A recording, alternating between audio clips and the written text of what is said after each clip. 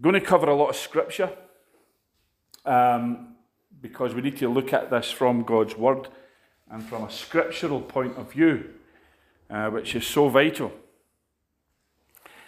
Let's start Isaiah chapter 60. That's kind of been a launching pad for us. We're still really technically looking at multitudes and nations are our destiny, but there's an emphasis that I believe the Lord wants us to go into today that may last beyond today, okay? But it's so vital because I believe what the Lord wants to show us today is the game changer. Now, I know we've looked at this, we've looked at it in Arise Scotland meetings. I think Stevie spoke on this quite recently as well. But we're going to be looking at the fear of the Lord. Okay, and a lot of people don't like talking about the fear of the Lord because they see it as Old Testament. They see it as, oh well, we shouldn't fear God. That's an Old Testament concept. That's old covenant thinking. But no, we're commanded in the new covenant to fear God as well. And the fear of the Lord is the game changer. So we're going to look at that. But let's start it says here, arise, shine, for your light has come, and the glory of the Lord, or Yahweh, is risen upon you.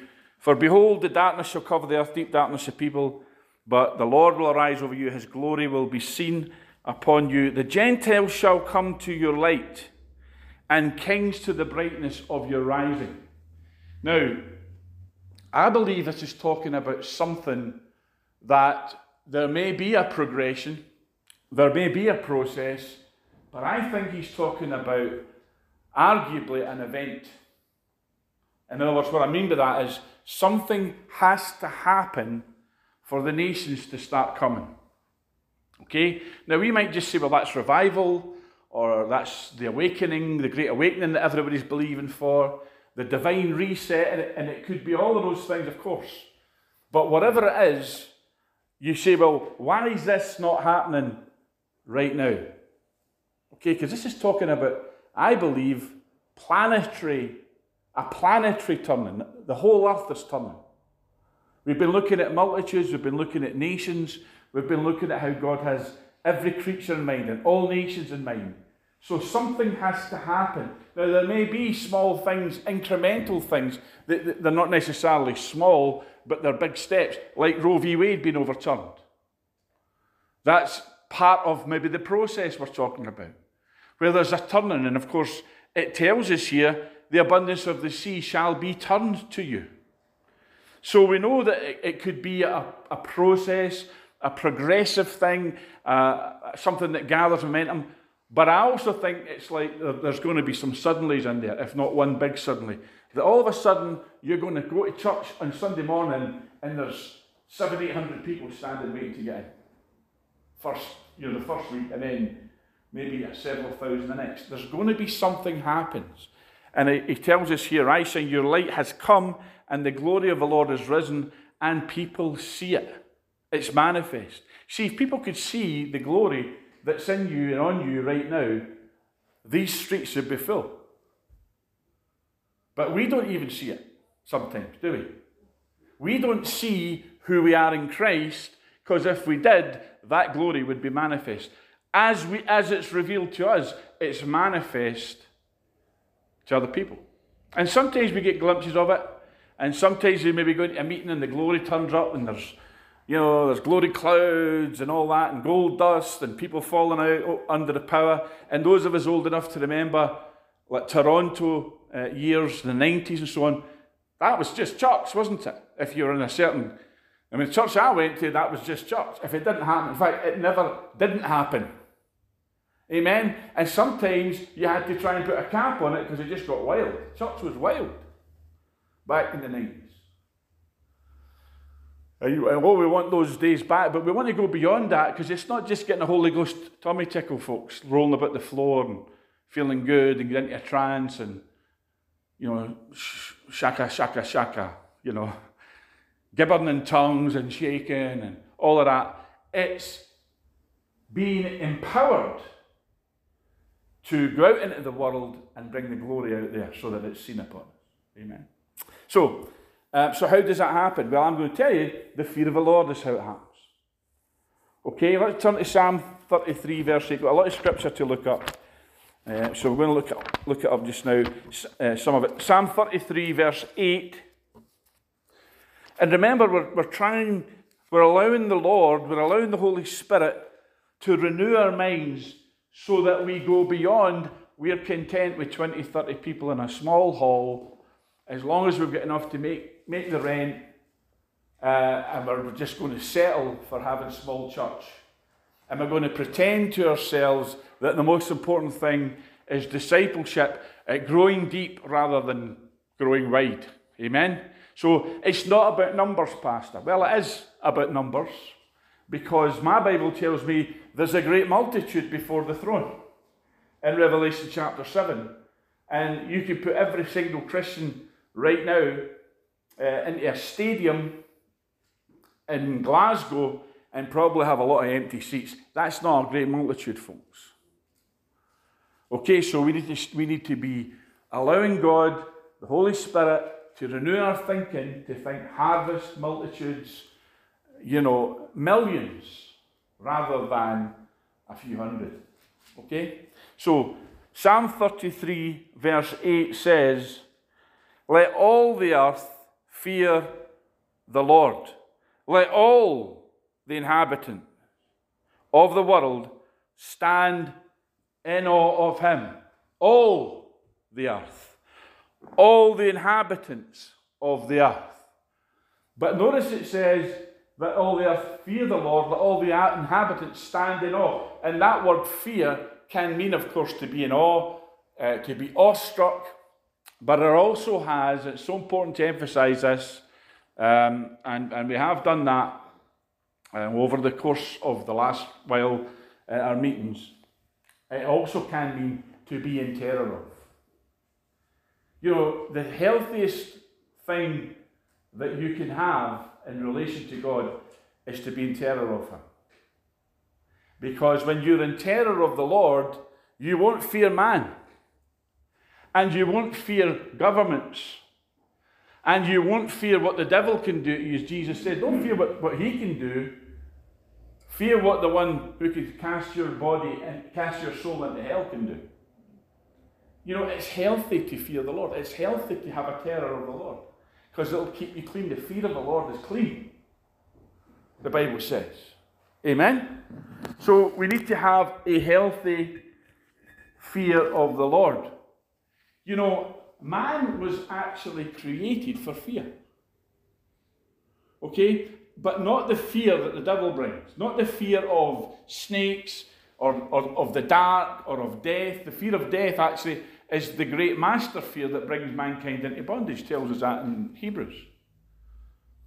But the fear of the Lord, because fear as we know it, like fear of snakes, fear of demons and all that stuff, that is the perverted fear.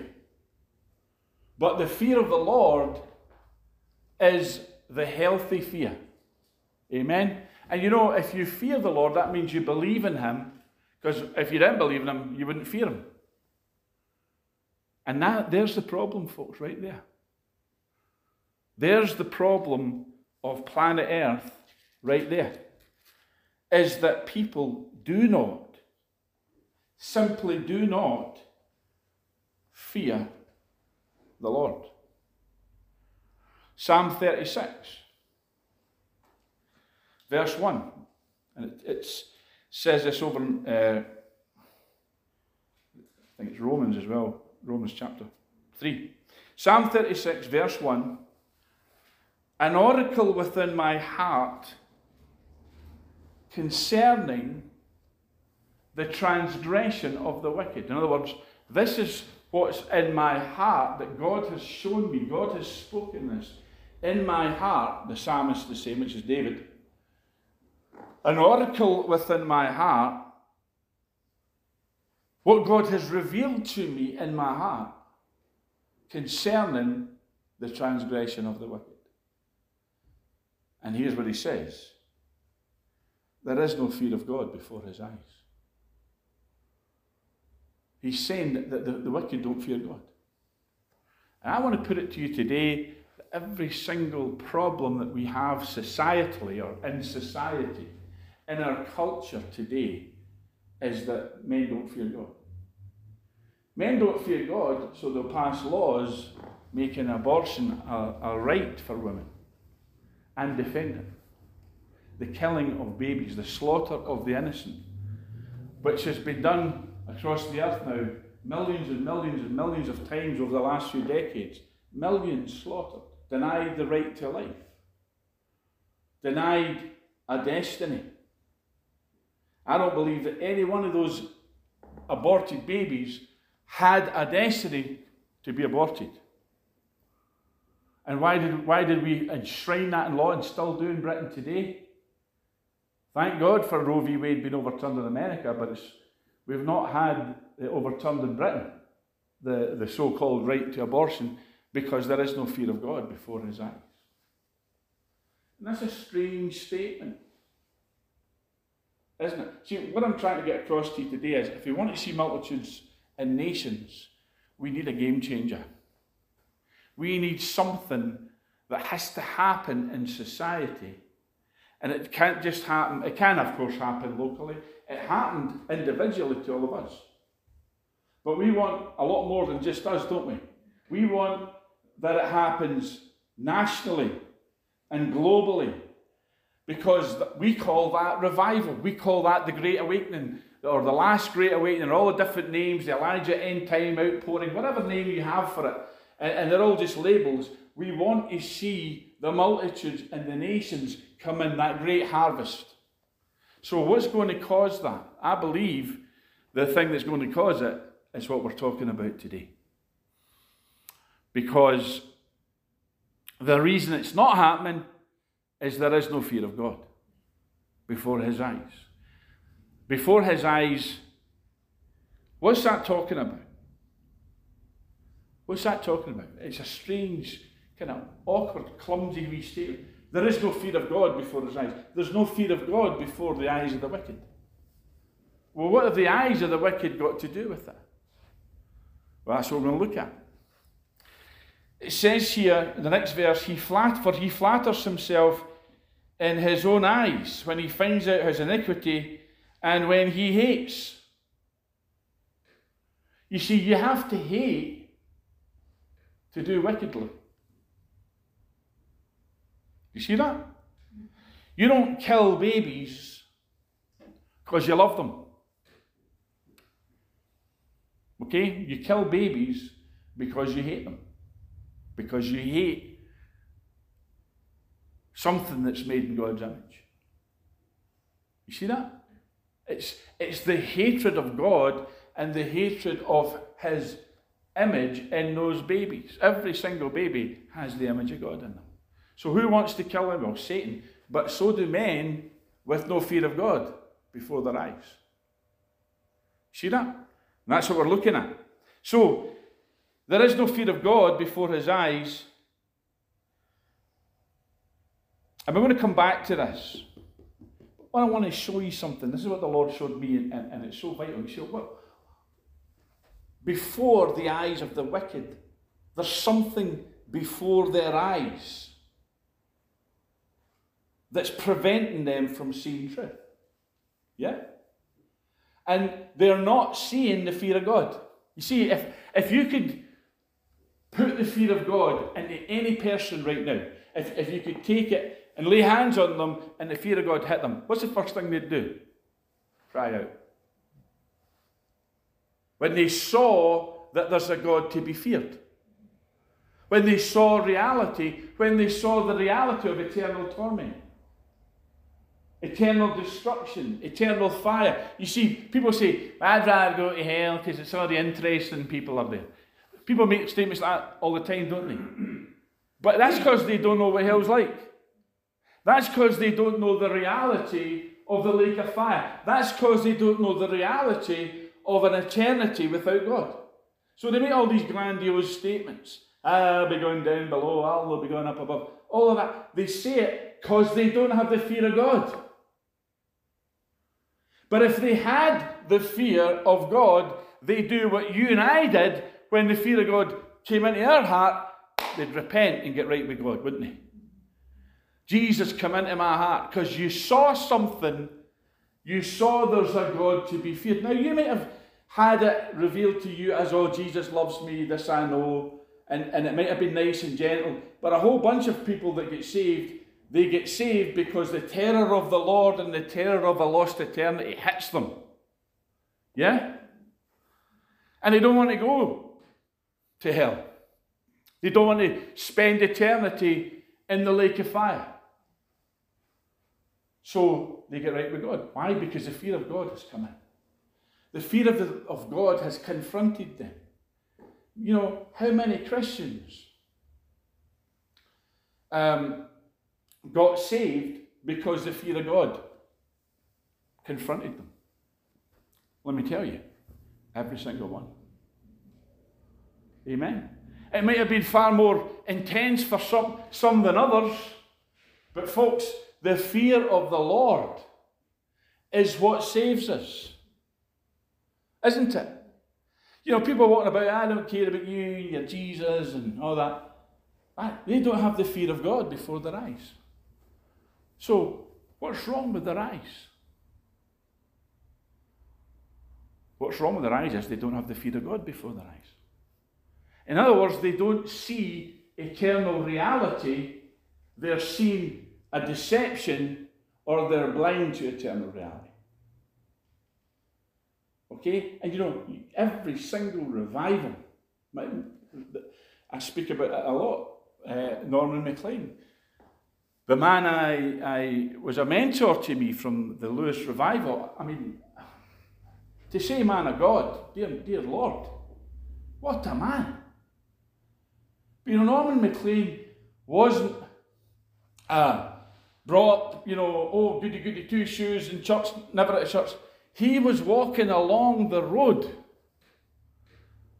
I believe blind drunk, doing everything he could, hard of heart, everything he could to stay out of the revival, walking along the road, and boom, the power of God hit him, and the fear of God hit him. He wasn't in the meeting listening to the preacher. He was out there, running away from the preacher, folks. But what changed him, the fear of God hit him at the roadside, and I believe he went down to his knees, and what a man of God he became. What changed him? The fear of the Lord. Because the fear of the Lord, maybe somebody was praying for him. Obviously. But folks, what I'm trying to say to you is, all those folks in the Lewis revival, all those folks in the Welsh revival, and every revival in history, it's because the fear of God came upon a community. Okay? It's not because they just woke up one morning and said, you know what, life's boring, let's go to church and become Christians. That didn't happen. That doesn't happen. Okay? And even if it does happen, that somebody says, well, you know what, I just woke up one day and thought I'm going to go to church, and you know, somebody somewhere is praying that person would have an encounter with God. And any encounter with God ought to teach us that He is one to be feared. Now, I know a lot of Christians live their lives loosey-goosey and so on, and they don't really, I don't fear God because, you know, that's not how I roll. Folks, that's why there are so many carnal Christians. And that's why there are so many weak and ineffectual Christians, because the fear of the Lord, it's all through this book. If I was to do a study on the fear of the Lord alone, we could do that for 30, 40 years and not even scratch it. It's all through this book. We're going to look at some of it today, key parts of it today. Okay, just to whet your appetite. But it says here, Psalm 36 verse 1, there is no fear of God before His eyes. Now, turn to 2 Corinthians chapter 4, we'll briefly look at this. Remember that it's no fear of God. We would say negative fear of God. Okay, there's the problem. That's why they're wicked. This is a psalm about the wicked, and he says the reason they're wicked, there's no fear of God. See, if you don't fear God, you'll just do what you want. Amen. Why are we not out this morning in the pub drinking ourselves senseless? Yeah? Why are we not out smoking crack or doing a whole bunch of other stuff. Because we fear God, folks. You know, it's more of a wisdom thing, Pastor. You know, the fear of the Lord is the beginning of wisdom. Amen. Do you know, we need to understand what God is trying to tell us about the fear of the Lord. The fear of the Lord isn't a feeling. Well, I don't know that I fear God. I don't feel that. Folks, it's not a feeling. It's two things. First of all, it's a decision that we make. And secondly, it's a spirit. And we'll look at that. But look what 2 Corinthians chapter 4 says.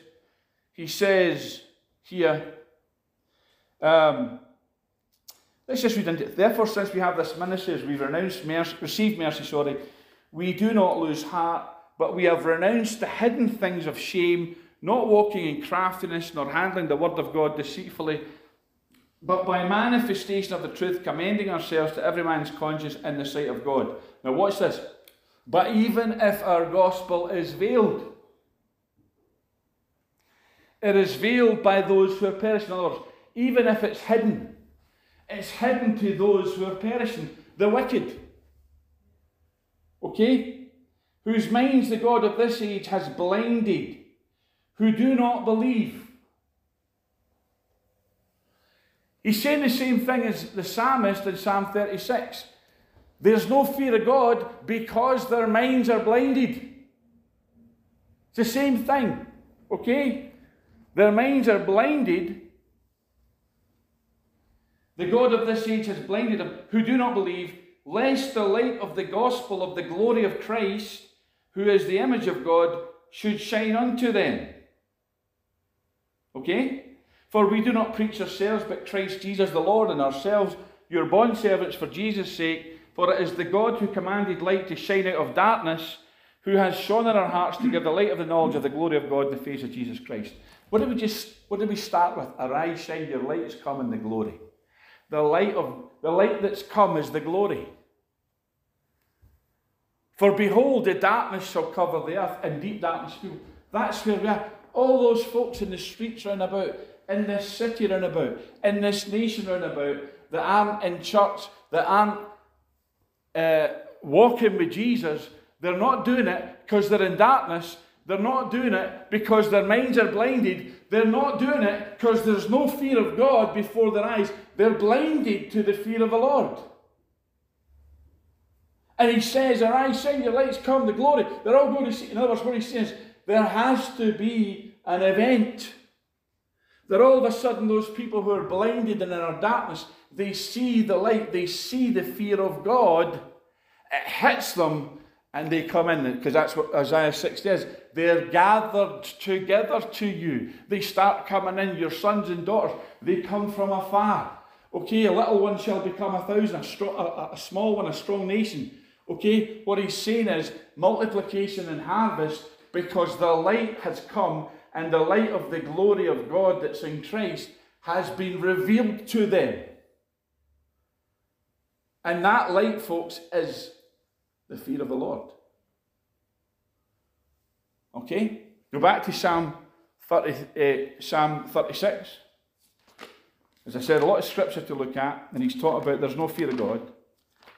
It's just not happening. They're in darkness. Their minds are blinded. That's where we are right now.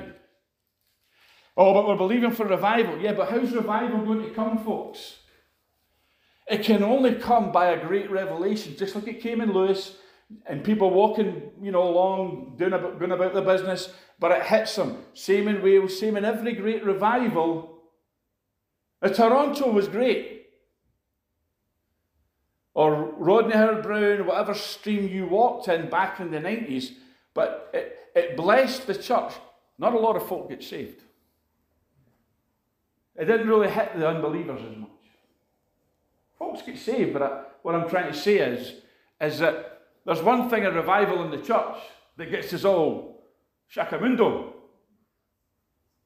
But what about all those streets out there that if you were to stand here, what a vantage point we've got here, and you look out that window and there are crowds coming down that street, pouring in that door. Something's going on in here. or I'm terrified. See, when the fear of God hits people, you don't need to evangelize them. When the fear of God hits people, you don't need to tell them what to do.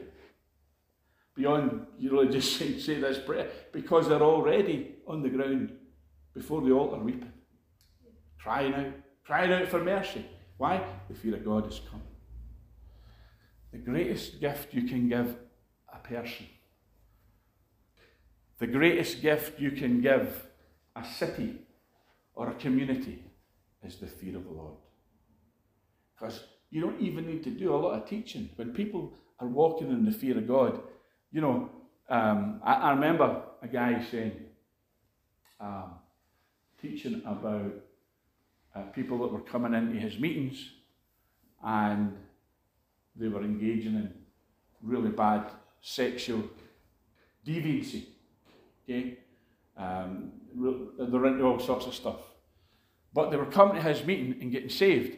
And somebody says to him, what kind of counselling do you do? What kind of...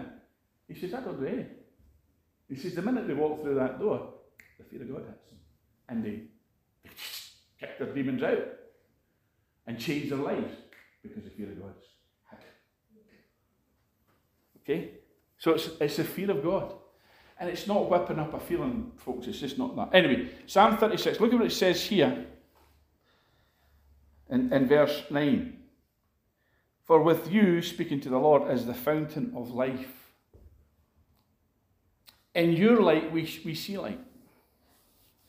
See, I'm talking about several different things here that are really, in effect, just different ways of describing the same thing. Arise, shine, your light has come. And he's talking in Corinthians about the light of the glory of God.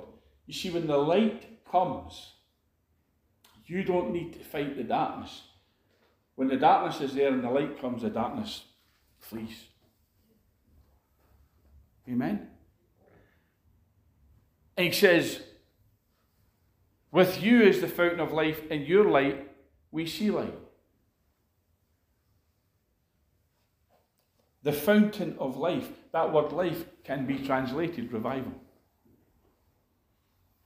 The fountain of... In other words, what is the game changer? What can we do or pray for today or walk in today? And let me tell you what it isn't, folks. It's not bawling and squalling. It's not crying out. It's not that, oh Lord, please, we beseech thee stuff. Because a lot of that is just unbelief. Isn't it? Because God's heart to send the revival we need is far greater than ours to receive it.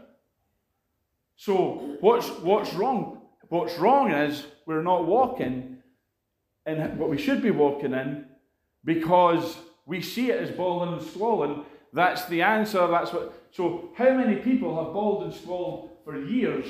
And I'm going to say this. This could be controversial. 50 years it's taken to overturn Roe v. Wade.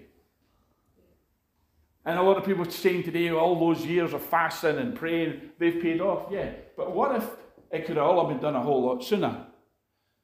Rather than 50 years of fasting and screaming. What about a little bit of faith? What about a little bit of strategic and intelligent praying that could have made it been a lot less than 50 years? Because when was the last revival to speak of? Yeah, I don't believe that God wants us to spend decades of, think about all the millions of babies that died in that 50 years. Well, that was God's will. God decreed that it would take 50 years. No, he didn't. It took us 50 years. But he could have probably did it a lot quicker. We know he could have. So we need to start finding things in God's word and things by revelation of the Holy Spirit that shorten the time that it takes to do it. If you like, see, you could turn around and say there are two ways to do things. Okay? And one is by listening to the Holy Spirit. And the second, two ways to learn something. One is by listening to the Holy Spirit giving us revelation. And the second is learning the hard way. And most of us choose learning the hard way, don't we? So that we learn our lessons with a lot of pain, a lot of grief, a lot of crying. Amen? I remember years ago, my favourite scripture years ago was Lamentations 3 verse 1. I am the man that hath seen affliction by the rod of his wrath. I love that verse. That was my life story. Suffering for Jesus. Okay? I know what it's like to suffer. All men of God will suffer greatly for the Lord. I am the man that has seen affliction by the rod of his. I loved that verse. That was my life story. And then one day the Lord showed me, see all of that suffering you've done, son? Yeah. Self-inflicted. It's self-inflicted. You're not suffering for Jesus. You're suffering because you're a chump. Oh, and I didn't like that. Oh, Lord. But actually, I loved it. You know why? Because it taught me that rather than walk that religious path of it's all about me and my suffering, no, folks, it's all about what he suffered so that you and I don't have to suffer. Now, there's suffering involved. Suffering's part of life. Okay, we suffer the contradiction just like Jesus did. But a lot of that suffering for Jesus stuff that we do is just an ego trip or a deception, okay, that somehow or other it can only come through suffering. Anyway, a little bit of testimony there. So let's quickly do this. If this goes into next week, I'm cool about it, but I do want to cover the important points. Proverbs chapter 14. Even if we get all the scriptures out and we can get into the depth about it, but it's so important, folks, for the fear of the Lord is the game changer. I believe that. You never had a revival anywhere, any time, that the fear of the Lord wasn't part of it. You know, you've heard Stevie and myself talk about Finney would go into the factory, that's a famous story, or different places, and even the people he wasn't speaking to, but that were in his vicinity, started weeping and crying out for mercy because the fear of the Lord came. Amen. And it's not a fear that hurts you, it's a fear that sets you free. And it's not something that you have to feel. You can feel it, you will feel it. If you make the decision, I'm going, Lord, I fear you. I choose to walk in fear of you. And yes, it's reverence. Yes, it's awe. Yes, it's that hushed, oh Lord, you know. But there's also, folks, let's be, I know I have. Have you ever had the terror of the Lord? Amen? You know, in the early church, they stuffed out no fear of God before their eyes. But Ananias and Sapphira fell because they lied to the Holy Spirit and great fear came upon them all. But it was a good fear because it meant nobody's going to lie to the Holy Spirit after that. Amen? We need some of that back, don't we? We need to walk into meetings and encounter his presence and get on our knees and say, Father, I fear you. Proverbs chapter 14 and verse 27, the fear of the Lord is a fountain of life, to turn one away from the snares of death. Now, I remember way back in Victory in the 1990s, and at the encouragement of Pastor Alec, I started my ministry properly, as in formally, as in made that decision, I'm going to do this. And Alec was a great encouragement. And I went before the Lord, and I had a name for my ministry a few years before, but somebody else in the interim had taken that, and it was well known. So I said, well, I need a new name, Lord. And the Lord says, it's going to be called Living Fountain. And I went, you're kidding. Where's that, sword of the Lord? Where's that? House of Victory? Something. Living Fountain? Are you sure? I didn't really like the name. But oh boy, since then, the things that's happened to me because of that name, including being given a 100-year-old prophecy and told by a man and by a church that knew that ministry name before I was even born. And that's just one thing. But now I look at it and I go, fountain of life, living fountain, the fear of the Lord. It's a wonderful name. I love it now. But folks, the fear of the Lord is a living fountain. It's a fountain of life. You see, if you have that fear of the Lord in you, it's a fountain in you. It's bubbling up in you all the time. Jesus said, out of your belly shall flow rivers. There'll be in you a spring, a fountain of living water coming out all the time. And what is it that is? It's the fear of the Lord. It's not, oh, Jesus is my homeboy. Amen? You know that casually, yeah, Jesus and I, we're buddies.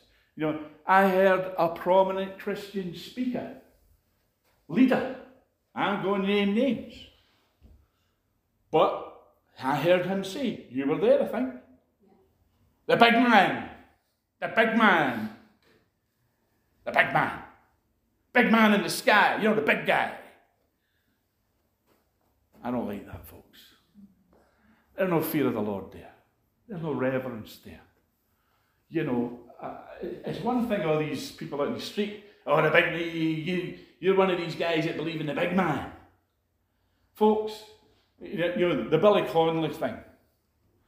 This was a prominent Christian leader of a world-famous ministry. The big man. I don't like that stuff at all. Why? Because the fear of the Lord is a fountain of life. You see, you know, if you can fear God enough to worship him with awe and reverence, he's not your homeboy, he's not your buddy, okay? He is the Lord of all. Amen? When it says what a friend we have in Jesus, it's not meaning what a mate we've got in the big man in the sky. A friend is a covenant term. And you never enter a covenant lightly with anybody because blood's involved. And it means the cutting. Covenant means to cut so that blood comes forth. So the fear of the Lord is a fountain of life to turn one away from the snares of death. And over in that psalm we just read, it says, with you is the fountain of life.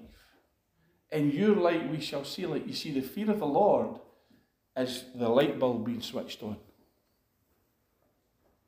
Because people out there, they're not seeing the glory. Why? Because their minds are blinded. But if you could remove the veil, take away the blindness, what would they see? They would see eternal reality. That there's a heaven to be gained and a hell to be shunned and a God to fear. And walk very lightly before. As Bill Johnson talks about it, and he says, you know, when the Spirit of the Lord came like a dove upon Jesus, he didn't lift. Now, he said Jesus is walking with a dove upon him all the time. And folks, if a dove was to come and land on your shoulder, how much disruption in your life would it take for that dove to fly away? But not if you're walking gently. Not if you're walking with reverence. Not if you're walking with the fear of the Lord upon you. That you don't want to do anything that would even in the slightest way grieve him. That's the fear of the Lord. That's how we're all called to walk. So, let's just turn very quickly to Isaiah chapter 2.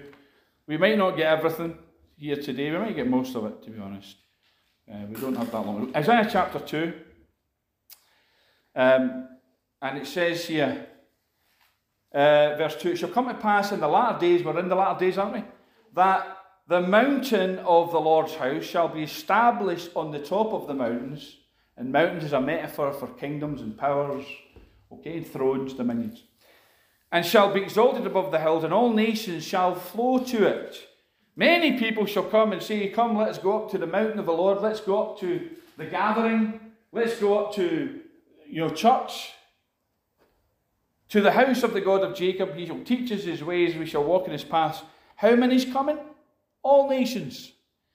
How many people are coming? Many. See, it's still the same theme. It's not, oh, there'll be wee crowds and wee remnants, folks. It's harvest. All nations, many people. He shall judge between the peoples and so on. Now look what it says. That then goes on to say about the day of the Lord.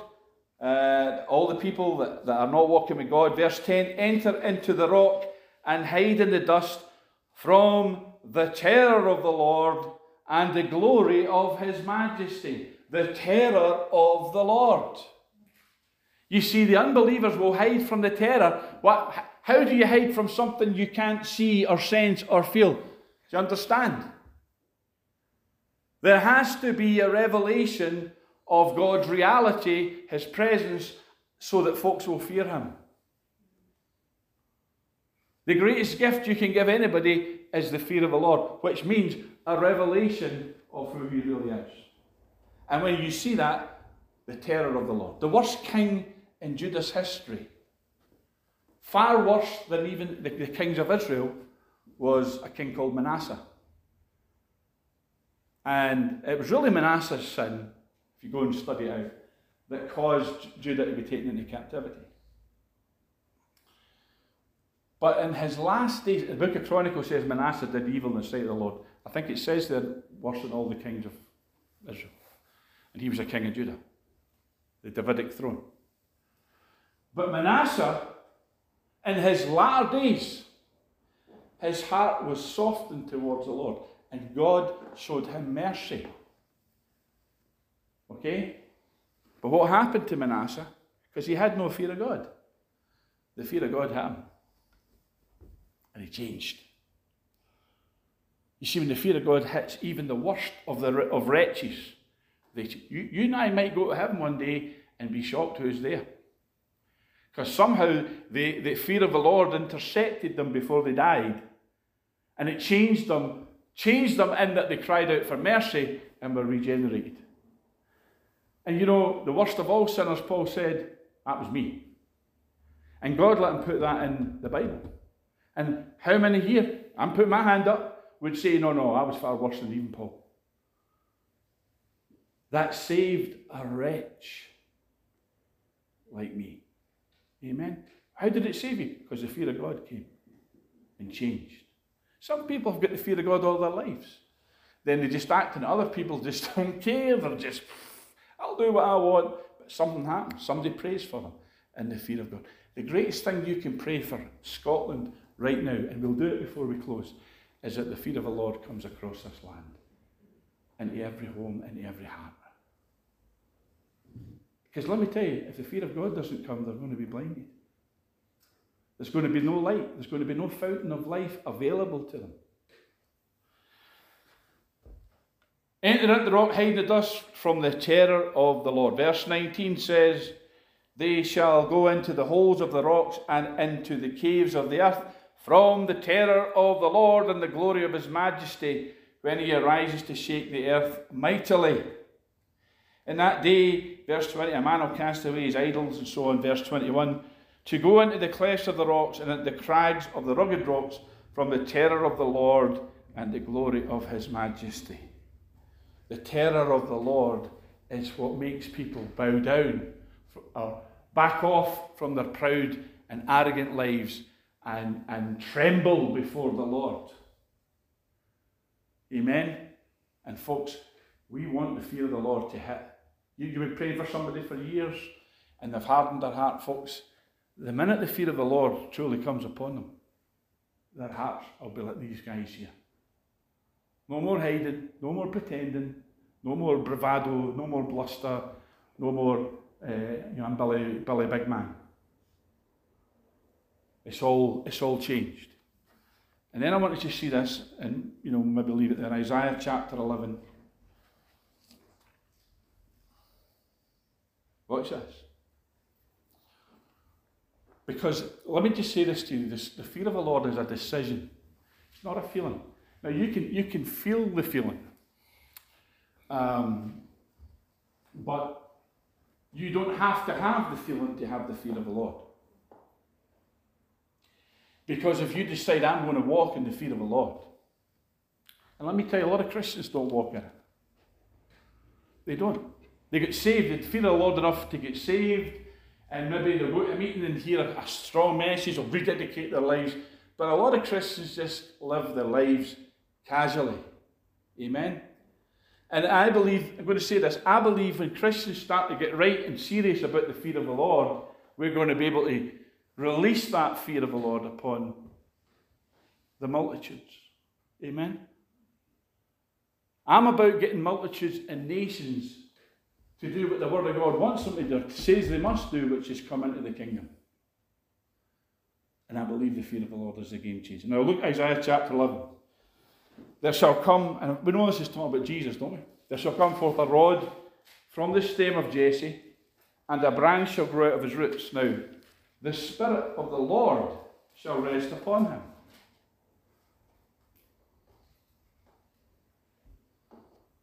The Spirit of wisdom and understanding. The Spirit of counsel and might. And you notice it's sevenfold Spirit here. The Spirit of knowledge and of the fear of the Lord. Do you know that one of the spirits, if you like, the sevenfold Spirit that's upon Jesus, which is that's talking about here, is the Spirit of the fear of the Lord. Amen. Now, all of these other things, the Spirit of the Lord, Spirit of wisdom and understanding, you don't have to walk in wisdom and understanding, but it's available, isn't it? A lot of Christians don't walk in wisdom or understanding. The Spirit of counsel and might, you don't need to walk in that, but it's available. The Spirit of knowledge and of the fear of the Lord, you don't have to walk in that, but you will be a weak, ineffectual Christian if you don't. The Spirit of the fear of the Lord is part of your, it's in your hard drive. Does that make sense? You know, how am I going to get the fear of the Lord, Bill? How do I need to fast? Do I need to pray? Folks, if the Holy Spirit is in you, if Jesus is in you, if you're born again, the Spirit of the fear of the Lord is hardwired into you. You just have to walk in it. Amen? Does that make sense? A lot of the stuff that we beg and scream and bawl for is stuff that He's already granted us and implanted in us and grafted into us. You ever bought something for your computer? I use this analogy a lot. You're using your computer and someone says, oh, you need this. So you go away to PC World or Curry's or whatever, and you buy something so that you can put it on your computer. And you plug it in, it's a plug-in, or you have to put the whatever it is, and you get that thing, and it might cost you a lot of money, but well, now I've got it. And then someone comes along and says, you already had that in your hard drive. We're like that. We look for healing. We'll look for prosperity. We'll look for all the things that are blessings, but we don't realise that the healer lives in us. That Jehovah Jireh lives in us. That everything that we need is already in us. We just have to let it out and do its work. So he says the Spirit of knowledge and of the fear of the Lord is on this one, who the branch, and it's of course it's Jesus. Then look at this. His delight is in the fear of the Lord, and he shall not judge by the sight of his eyes, nor decide by the hearing of his ears. What's it telling us? Jesus delights in the fear of the Lord. Jesus gets excited by the fear of the Lord.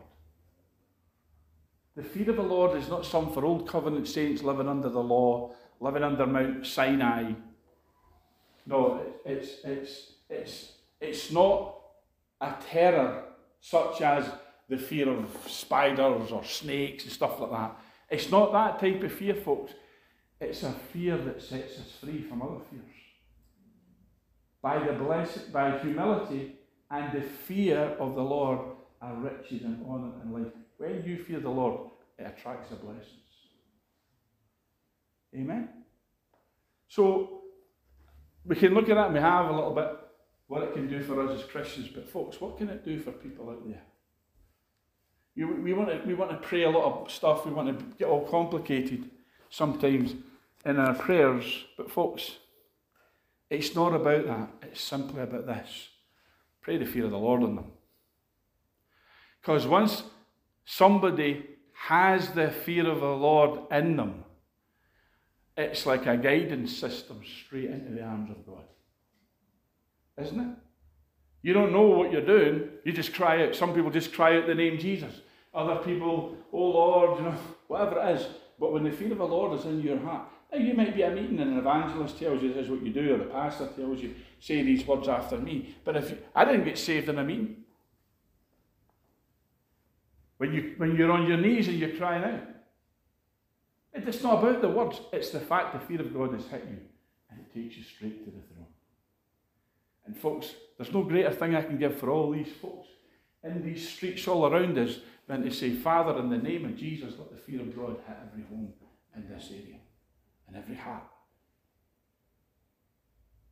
You can be specific and pray upon specific people, but I believe the Lord wants us also to pray upon the multitudes.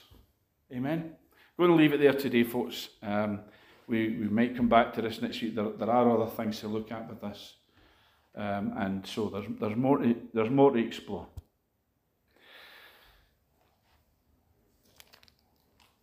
Let's just have a wee quick